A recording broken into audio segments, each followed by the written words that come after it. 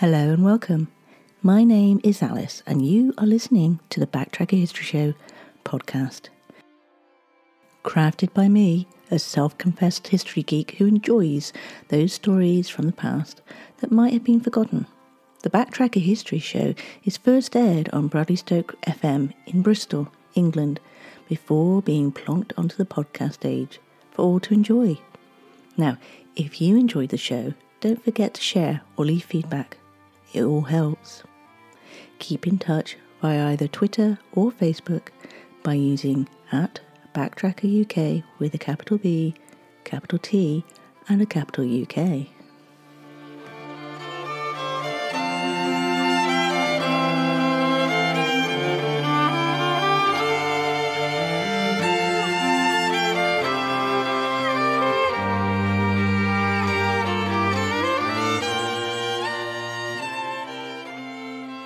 This podcast special is all about a jazz and blues vocalist whose powerful, soulful voice won her countless fans and earned her the title Empress of the Blues. When Bessie Smith sang, everybody stopped to listen. She had a powerful, earthy voice which embodied all the misery and sadness of the world. She was probably one of the best female blues singers who ever lived, but she lived too high, drank too much, and died tragically on the 26th of September 1937 in Clarksdale, Mississippi.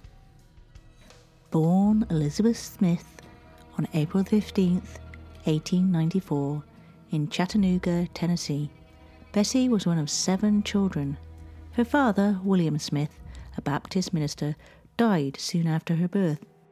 This left her mother, Laura, alone to raise her and her 6 siblings. Around 1906, her mother and 2 of her brothers died, and Smith and her remaining siblings were raised by their older sister. They nearly starved. To help make ends meet, the sister took in laundry, and young Bessie took to the streets to sing for pennies, accompanied by one of her younger brothers on a guitar, and at churches. And it was one of these churches that encouraged the young Bessie with the strong voice to take her talents further. Years later, when Bessie Smith became successful, she moved her older sister and other family members to live near her in Philadelphia and supported them financially, even when they squandered her money away.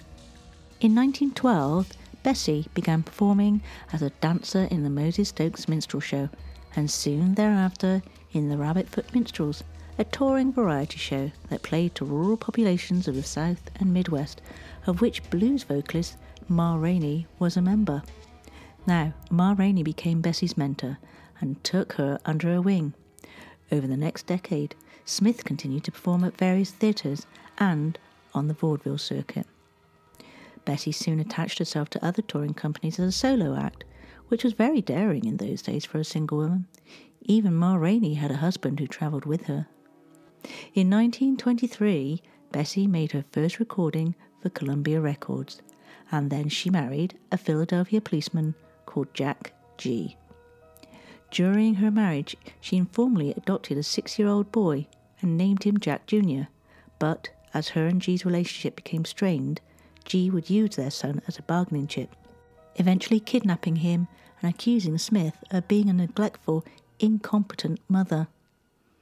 A court ruling first gave custody to Smith's sister Viola, then later to Jack Jr.'s biological father, who neglected the boy and sometimes forgot to feed him. Jack Jr. later said, "My father once put me in the Children's Aid Society, 106th Street in New York, and said my mother wasn't looking after me properly. She got me out on the provision that she would send me to stay with her sister Viola in Philadelphia while she was on tour. I hated it there. Another time, father put me in the Brace Memorial Home for boys in Valhalla, New York, and from there to a place in eastern Maryland. It was 2 years before I saw my mother again."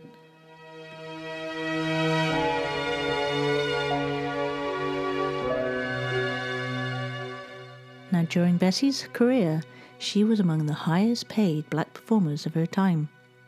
When they reported 10 months of signing Smith, The Columbia label sold 2 million records. The record Downhearted Blues sold over 800,000 and became Columbia's first pop hit. Over the next 4 years, Bessie's sales reached 6 million. Now, a young Louis Armstrong recorded with her in 1925 and needed change for his first ever $100 bill. I say, "Look here, Bessie, you got change of 100, Armstrong recounted on Voice of America in 1956. And she say, "Sure, man." She raised up her dress. Standing there was like, how a carpenter keeps her nails. Man, so much money in the apron under her skirt. That killed me.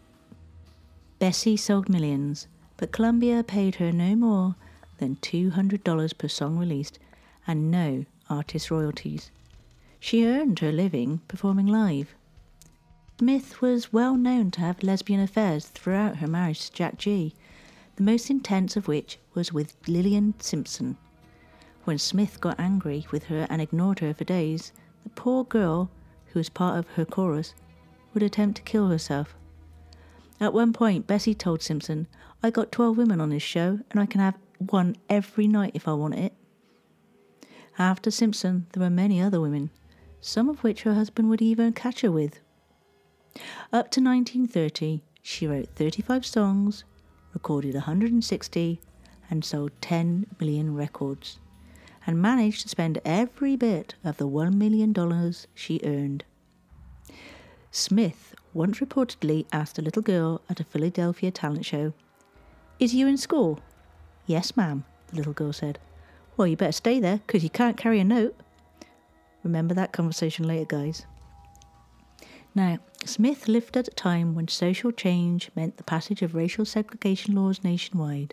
Lynching of black men and women could number in the hundreds per year. Here's a little bit of information about Bessie's show. As far back as the 1920s, Bessie's performances featured plus-size women, bent over, with their bottoms facing the audience, shaking those moneymakers like there was no tomorrow. Yes, I am saying that she was twerking. 1920s. Think about that. Now, fame is a fickle little minx, and Bessie's fame suddenly came to an end. She began drinking more than ever, and this in itself alienated most of her friends. Bessie and her husband, who also happened to be her agent, separated in 1930. The drinking was a problem. She broke so many engagements because of it at theatres, and they soon refused to book her, and she slipped back down to cheap tours of clubs for only $150 a week.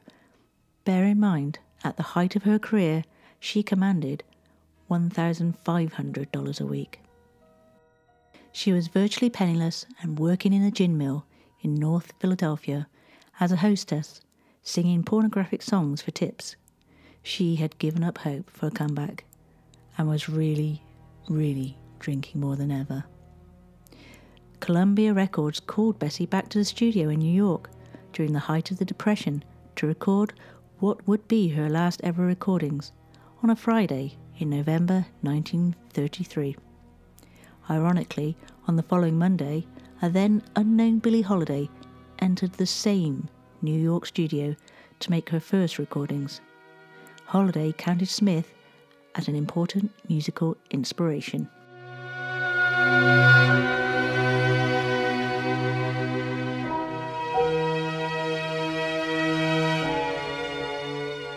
On September the 26th, 1937, Smith was critically injured in a car crash on U.S. Route 61 between Memphis, Tennessee and Clarksdale, Mississippi. Her boyfriend, Richard Morgan, was driving and misjudged the speed of a slow-moving truck ahead of him. Skid marks at the scene suggested that Morgan tried to avoid the truck by driving around its left side, but he hit the rear of the truck side on at high speed. The tailgate of the truck sheared off the wooden roof of Bessie's old Packard vehicle. Bessie, who was in the passenger seat, probably had her right arm or elbow out the window because it was hot. She took the full brunt of the impact. Morgan escaped without injuries. The first person on the scene was a Memphis surgeon, Dr. Hugh Smith, no relation. In the early 1970s, Hugh Smith gave a detailed account of his experience to Bessie's biographer, Chris Albertson. This is the most reliable eyewitness testimony about the events surrounding her death. Arriving at the scene, Hugh Smith examined Bessie, who was lying in the middle of the road with obviously severe injuries. He estimated she had lost about half a pint of blood and immediately noted a major traumatic injury. Her right arm was almost completely severed below the elbow. He stated that this injury alone did not cause her death. Though the light was poor, he observed only minor head injuries. Hugh Smith later said that Bessie Smith had suffered severe crushing injuries to her entire right side. She was having trouble breathing, and she probably had abdominal injuries. He attributed her death to extensive injuries consistent with a sideswipe collision. Dr. Smith had been travelling with his friend, Henry Broughton. The plan had originally been to spend the weekend fishing. Henry and Dr. Smith moved Bessie Smith to the safety of the shoulder of the road, where Dr. Smith dressed her arm injury with a clean handkerchief and asked Broughton to go to a house about 500 feet off the road to call for an ambulance. By the time Broughton returned, about 25 minutes later, Bessie Smith was in shock. Time passed with no sign of the ambulance, so Hugh Smith suggested that they take her to Clarksdale in his car. He and Broughton had almost finished clearing the back seat when they heard the sound of a car approaching at high speed. Dr. Hugh Smith could see what was going to happen, and he flashed his lights in warning, but the oncoming car failed to stop and crashed into his car at full speed.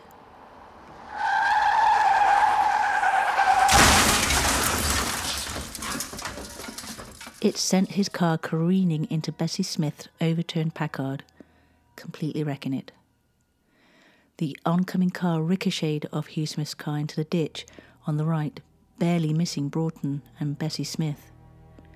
The young couple in the new car did not have life-threatening injuries, but they were hysterical.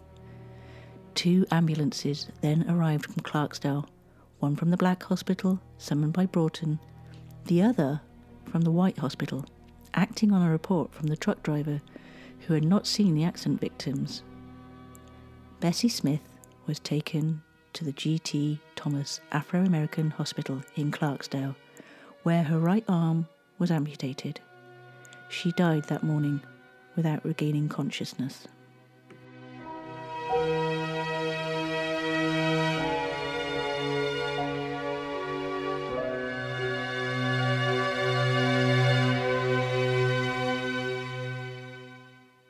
After her death, an often repeated but now totally discredited story emerged that she died because a whites-only hospital in Clarksdale refused to admit her. Firstly, this wouldn't have happened, as no ambulance driver in those days would have wasted their time even trying to get a coloured person into a white hospital. Now, Bessie's funeral was held in Philadelphia a little over a week later, on October the 4th, 1937. An estimated 10,000 mourners filed past her coffin on Sunday, October the 3rd.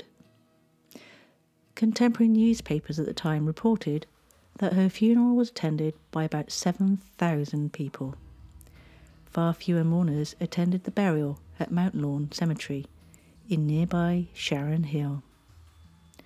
The Vancouver Sun says that Bessie was laid out in an expensive open silver metal casket trimmed with gold and lined in 2-toned velvet. She was wearing a lace gown and pink slippers. There was money for a headstone apparently, but her estranged husband spent it on something or someone. This meant that Bessie's grave in Pennsylvania had no headstone for more than 30 years. Although jazz artists as far back as 1948 had held many special concerts to help raise funds for a headstone. Jack G. Jr. would later say, My father would show up at the concerts, demand all the money, and say he'd have his lawyers stop the show if he didn't get it. He made enough money to buy 6 headstones. That was when Janis Joplin helped buy Bessie's headstone in 1971, 2 weeks before her own untimely death. But the other person who helped buy the stone was Juanita Green, the little girl who Bessie once told to give up singing and stay in school. Green had become a nurse and a businesswoman in Pennsylvania, which suggests that the breadth of Bessie's influence should never have been confined solely to music. On the very day the new headstone was dedicated, the Bessie Smith Foundation was established by persuading guests to contribute as much as $100 each. Juanita Green was entrusted with the foundation, which she ran from her home in Philadelphia. It had to be closed a few years later due to lack of funds, but it did manage to get a few students through college. It's interesting to note that the G.T. Thomas Afro-American Hospital at 615 Sunflower Avenue in Clarksdale, where Bessie died, was later converted into the Riverside Hotel after it closed in about 1940. The room that used to be the emergency ward in the 1930s became a bedroom for the son of the new owner, Mrs. Z. L. Hill, who died in 1997, as well as a point of interest with fans like John F. Kennedy, who came to visit. A young Ike Turner used to stay there, and the owner would sew his stage costumes and let his band rehearse in the basement. The hotel remains open, operated by Frank Ratcliffe, the son of the first owner, until his death in 2013.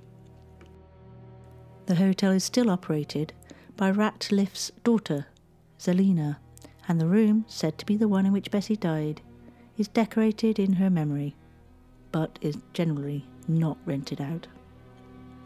A month after the accident, the man responsible for getting Bessie back into the studio, John Hammond Sr., wrote in Downbeat magazine that the great singer was refused treatment because of her colour and bled to death while waiting for attention.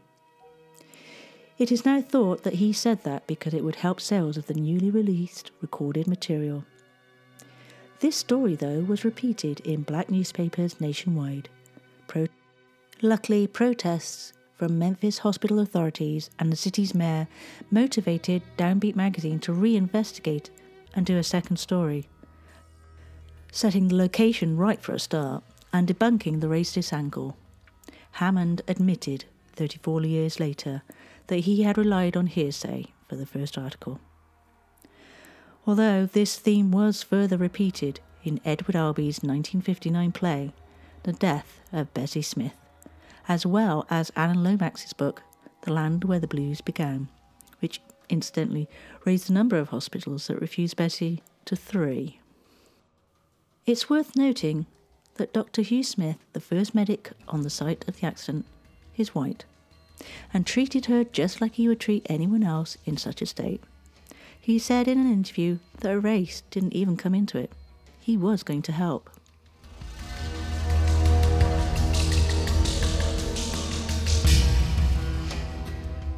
Bessie Smith, the first bisexual, alcoholic, dark-skinned singing sensation whose husband cheated on her with a light-skinned girl called Gertrude Saunders. And when Bessie found out about it, she tried to pull Gertrude's hair out by the follicles. Bessie was also beaten by segregationists, at one point stabbed in her stomach, and she was cheated out of songwriting royalties. In 1975, a lawsuit was started against Columbia Records and Empress Music Inc. by her adopted son, Jack Jr., charging them with infringement of Bessie's copyright and failure to pay royalties on her recordings. It turns out that her then manager, Frank Walker, was also the vice president of Columbia, and by negotiating both sides of Bessie's contract, he could eliminate the royalties clause from Bessie's and reinvest the money in the company. Unfortunately, Jack Jr. lost, as it turns out. He wasn't formally adopted, and there was no paperwork to prove his relationship to Bessie, even though her whole family was on his side and stated that he was her son. In 1976, Jack G. Jr. was a $150 a week security guard in South Philadelphia, with very little to show for his 56 years, except a minor arrest record and a glass eye from a fight he got into 8 years before. He didn't have many memories of Bessie, mainly due to her touring schedule and his moving in and out of institutions. He was lucky if he managed to get a total of 5 good years with her, even though he was 17 when she died.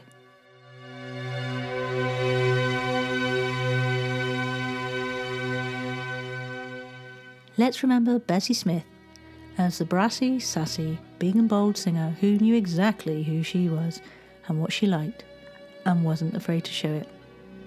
Bessie Smith, the first black female superstar.